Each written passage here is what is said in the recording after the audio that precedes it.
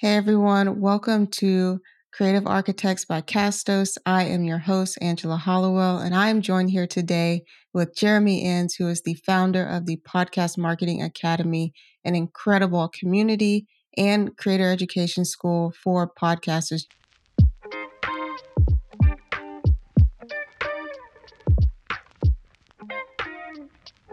What am I going to teach that people can't get from Pat Flynn? He's got a bigger audience. He's got more credibility. He's been doing the podcast himself. I mean, I've been working with clients, but I don't actually know what I would teach that people can't find just as good elsewhere.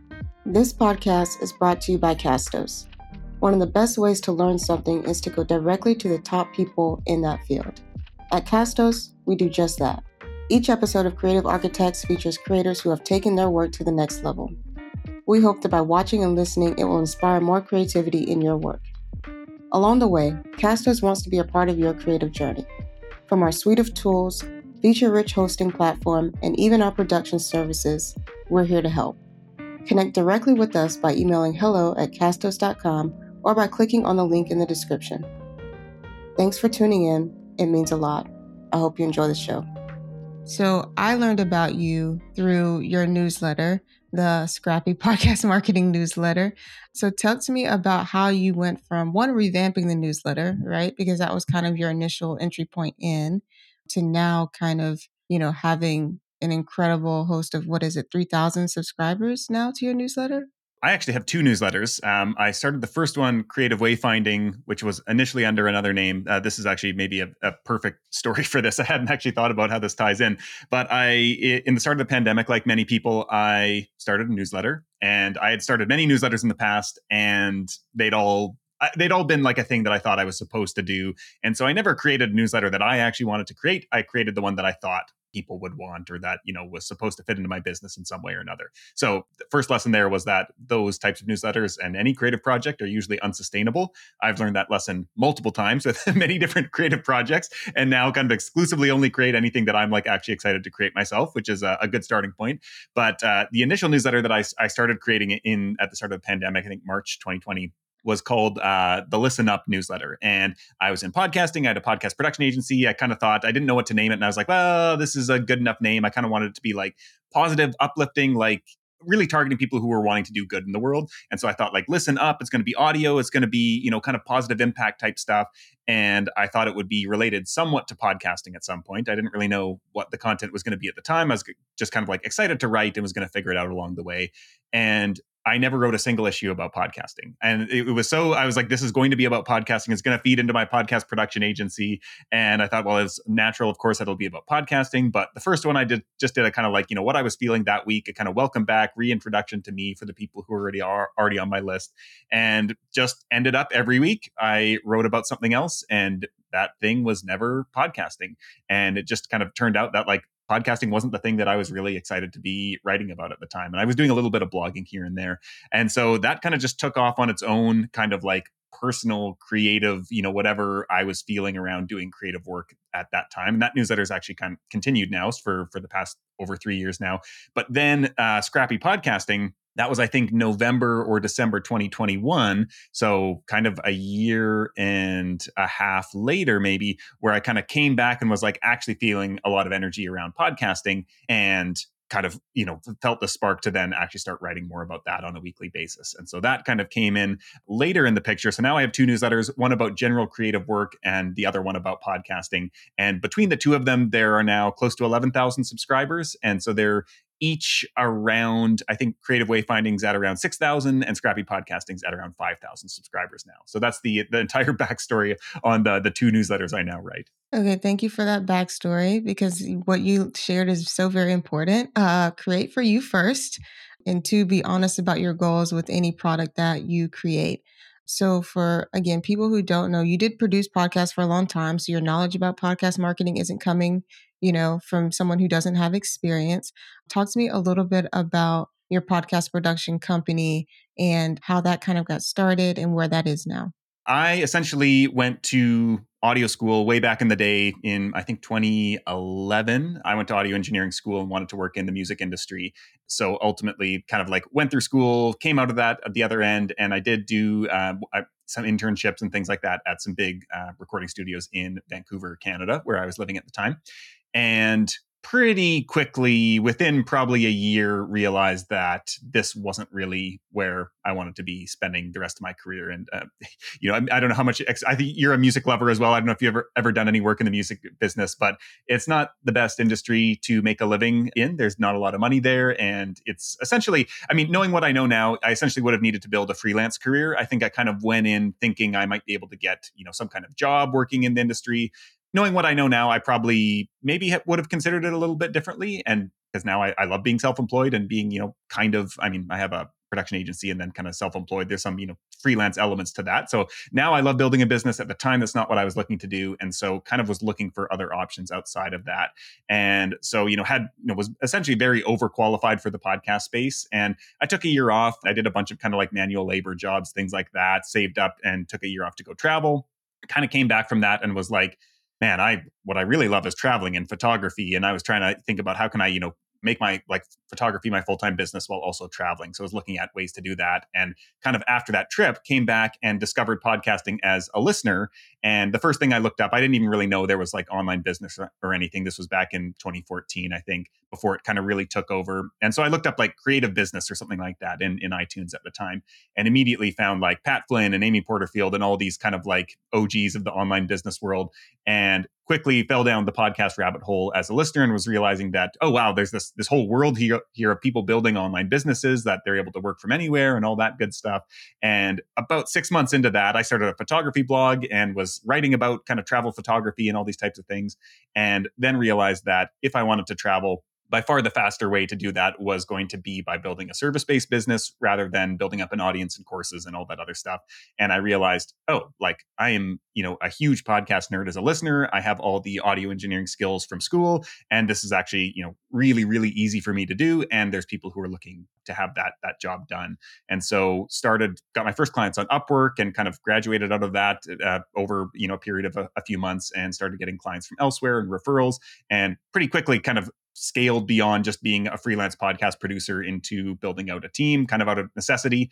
Didn't really know even what an agency was at the time, but it kind of like just was like, oh, there's more work than I can handle. I need to hire people, and ended up, kind of unintentionally building this agency, which I think a lot of people who get into agencies end up doing, especially the first time around.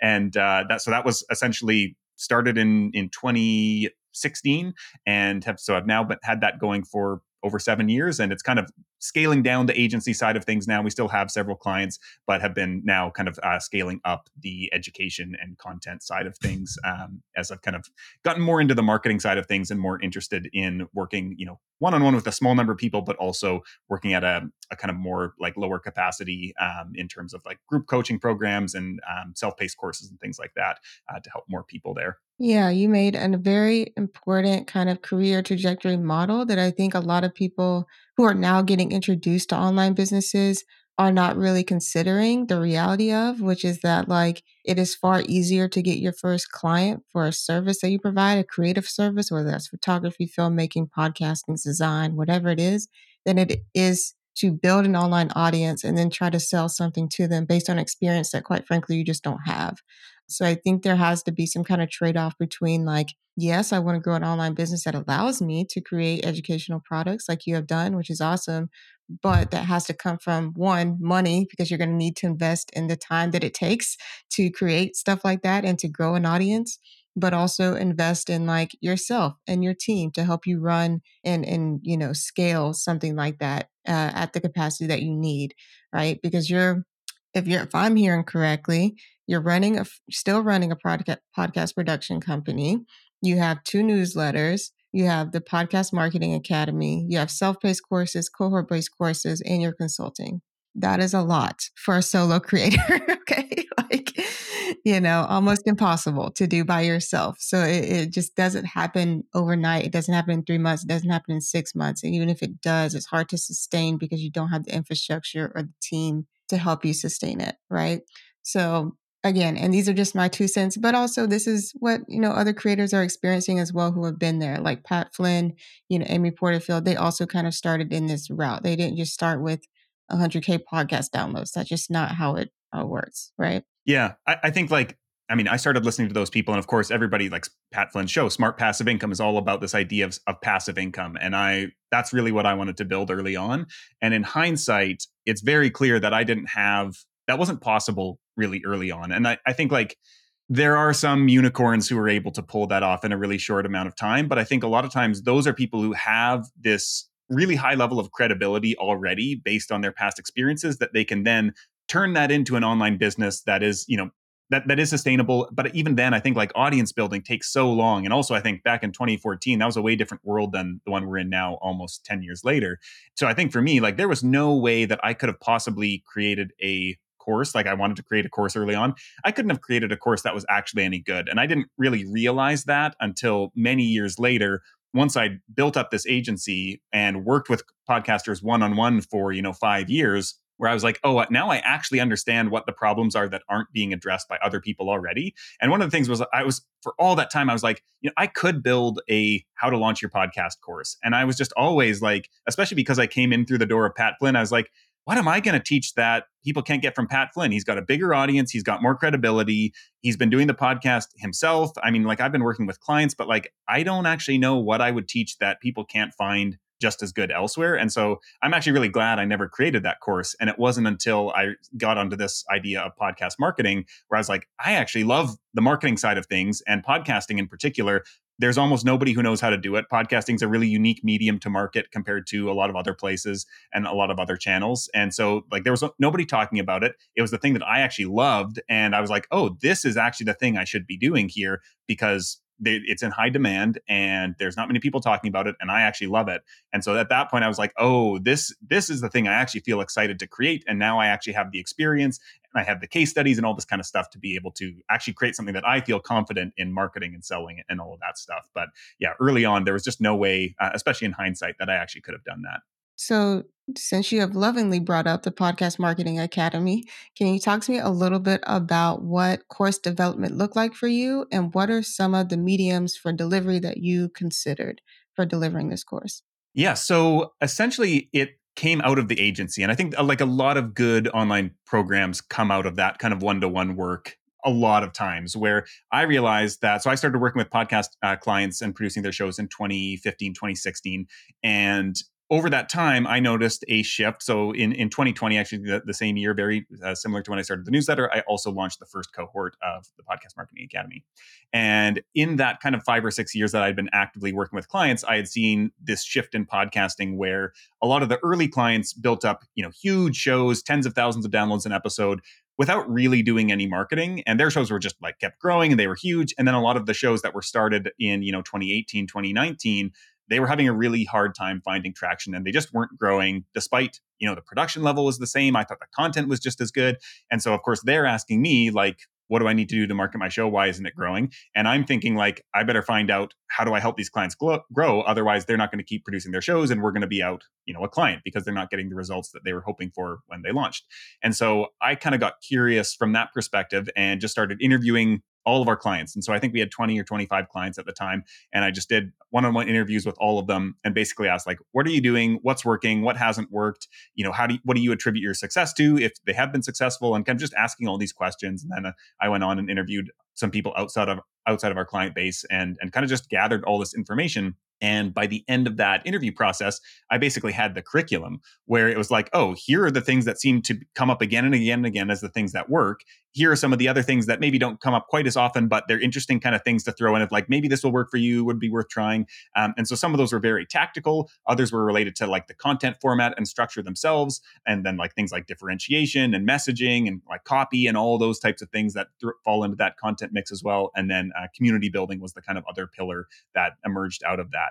And so these were the things I was I basically had this list of research that I had, and I was able to categorize that into these 4 different kind of pillars and realize oh, this is basically the course right here. And here's all the things that came up from these interviews that seem to be the fundamentals to growing a podcast and what you need to do to be successful. So it was really interesting that I didn't necessarily set out to create a course. And actually, initially, I was thinking I was going to do an internal course for our clients. And that was going to be one of the perks for signing up to work with us as an agency, was you'd also get access to this podcast growth course. And then kind of at the last minute, I thought, actually, maybe I should do this as a public facing course that our clients will all get access to, but not like addressing them directly. And so basically, I came up with this curriculum, and then I pre-sold it to my email list. I think I had maybe probably like 700 people on the email list at the time.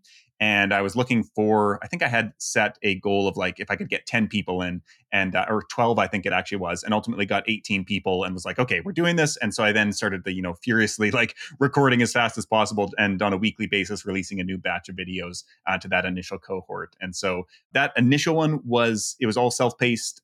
It was released on a weekly cadence, kind of a new set of videos, but they were pre-recorded videos for that group. And then since then, I've experimented with cohort-based courses, so like pure, 100% live courses, and then also, 100% self-paced courses. And I've kind of landed now where there is twice a year I do the cohort-based course, which is a 6-week live program. And then there's also the kind of membership, the PMA membership, which has all the self-paced content, as well as live group coaching with me, and then a lot of like playbooks and things like that, templates, all those other kind of like assets and resources that are helpful. And so people who go through the cohort also get access to the membership, but you could also just sign up for the annual membership as a one-off thing as well. So cohort-based courses have gained a lot of popularity in when we think about creator education, right? Maven HQ kind of made it their whole premise. Udemy, Thinkific, Teachable all have some element where they allow you to go live within your, community or cohort and speak directly to people. So talk to me a little bit about what is the difference that you've seen in terms of engagement between the self-paced and the cohort-based courses. Because again, self-paced courses is a lot more akin to passive income because you make it once. Maybe you update it once a year, once every 6 months, but pretty much you make it once and it kind of just, you churn and burn basically, versus like a cohort based where it's like they are signing up for access to you. Cohort based courses are typically more expensive because of that access to the creator. But can you truly say that you've experienced more engagement that way? Is it worth it to do a cohort? Well, not, is it worth it? That's a bad question. But like, has it been like for you a better experience to do the cohort based course? And obviously it's worth it to you to do it twice a year.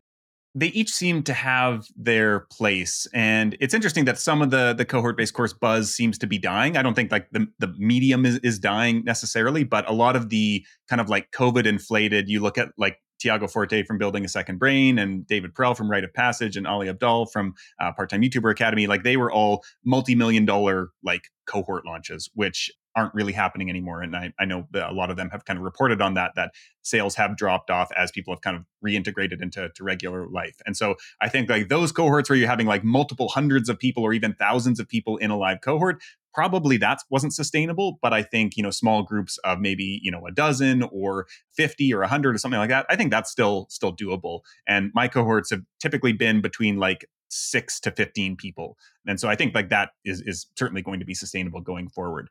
So for me, one of the reasons like I initially did a really long cohort, the cohort 2 of my course. The first one was basically fully pre-recorded, self-paced, not a lot of live. The second one was it's like a 4-month long live program, which was way too long. Then I went fully self-paced. And then I realized each time like the pendulum swung back and forth, and each was kind of a correction from something with the previous program that I was like, this could be better in some way, or like this was good, but it now this fell flat.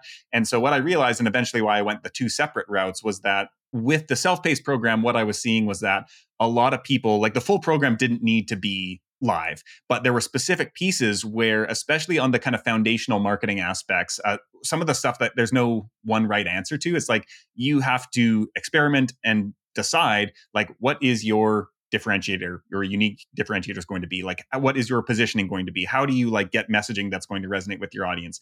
These were all things that people in the self-paced version were kind of like either getting stuck in and just like getting bogged down and never actually moving on past that, because there is no right answer, so you could just obsess about that stuff forever and never come out the other side. Or they would do the opposite and they'd kind of breeze through it and be like, yep, check that one off the list. And I would kind of look at it and be like, well, that's not going to attract anyone. And like, it's not clear. It's still not clear what the value is. You're not differentiated, even though you think you've done the work. And so I was like, really, I need, if where the live aspect is going to be most useful is in working through this really hard, sticky side of marketing that like you basically have to figure it out. And I can guide you through that and provide you some frameworks for this, but I can't just tell you, just do this. Like, you have to figure that out between you and your show and your audience. And I'm just going to provide the guardrails and the accountability to say, like, okay, this week, we're at least getting draft 1 done of this. And it's not going to be perfect, but over the 6-week program, we're going to work through these 6 different steps, and you're going to get the first draft done so that you have something to build on going forward. And so for me, that was in response to what I saw as the big problem with the self-paced version of my course. And after I started doing that, then I started seeing people have these huge transformations where it was like the clarity of they had about what their show was and where they were uniquely positioned to offer value to their audience and how they could differentiate themselves. It didn't always happen by the end of the 6 weeks, but over like the next 6 months, like then they were actually starting to see traction with their shows. And the people who signed up for those, they were the most committed a lot of times. And they also, most people have basically been through the whole program. So the people who sign up are usually, there's always like in every cohort, there's like one person who will never show up to any one of the calls. And basically everybody else is there like for all the calls. And I've done 6 and 8 week versions. And so the completion percentage, if we kind of take out the one person who never shows up, and maybe they watch through it on the replays or something, but everybody else is basically 100%. And so that kind of like commitment and completion rate has been, it's really rewarding for me. As we're recording this, we just did our wrap-up session earlier this week for the most recent cohort, which was the 7th cohort. And it's just like always amazing to like hear how people are like thinking differently about their shows and themselves and their businesses and all the stuff that kind of comes out of that way more intense work that gets done. A lot of times, like it's a podcast marketing program, but because we put so much of ourselves into our shows and our businesses and everything, people get a lot of insights about the broader kind of businesses that they're running, about themselves, the work that they're doing, and like where they fit into kind of their world and their audience's world. And so that to me is always like the really meaningful and impactful thing for me as a creator. And I think it also has that kind of same impact on them. So I've been a huge fan of them. They are certainly more exhausting to do. Although I would say now 7 cohorts in, this was the first one where I was like, oh, I didn't actually need to do any huge overhauls on everything. It was kind of the foundation was there and I could run through it on a much more like, I wasn't recreating the slides and the lessons from scratch each and every time. So at this point, yeah, now 3 years in, I'm like, okay, this now feels like really much easier going forward than the previous cohorts. Yeah, I love to hear it. I think that's an incredible note to end on, a note of uplifting. Thank you guys so much for listening up, if you will. And thank you, Jeremy, for hanging out with me today. Yeah, thank you so much for having me. This has been a lot of fun. That's all for this episode. If you enjoyed it, please give us a 5-star review on your listening app, like this video if you're tuning in on YouTube, and subscribe for more episodes. In the next episode of Creative Architects by Castos, I'll be talking with Jennifer Fan, the founder of Passion Fruit, and you won't want to miss it. I'll catch you in the next episode.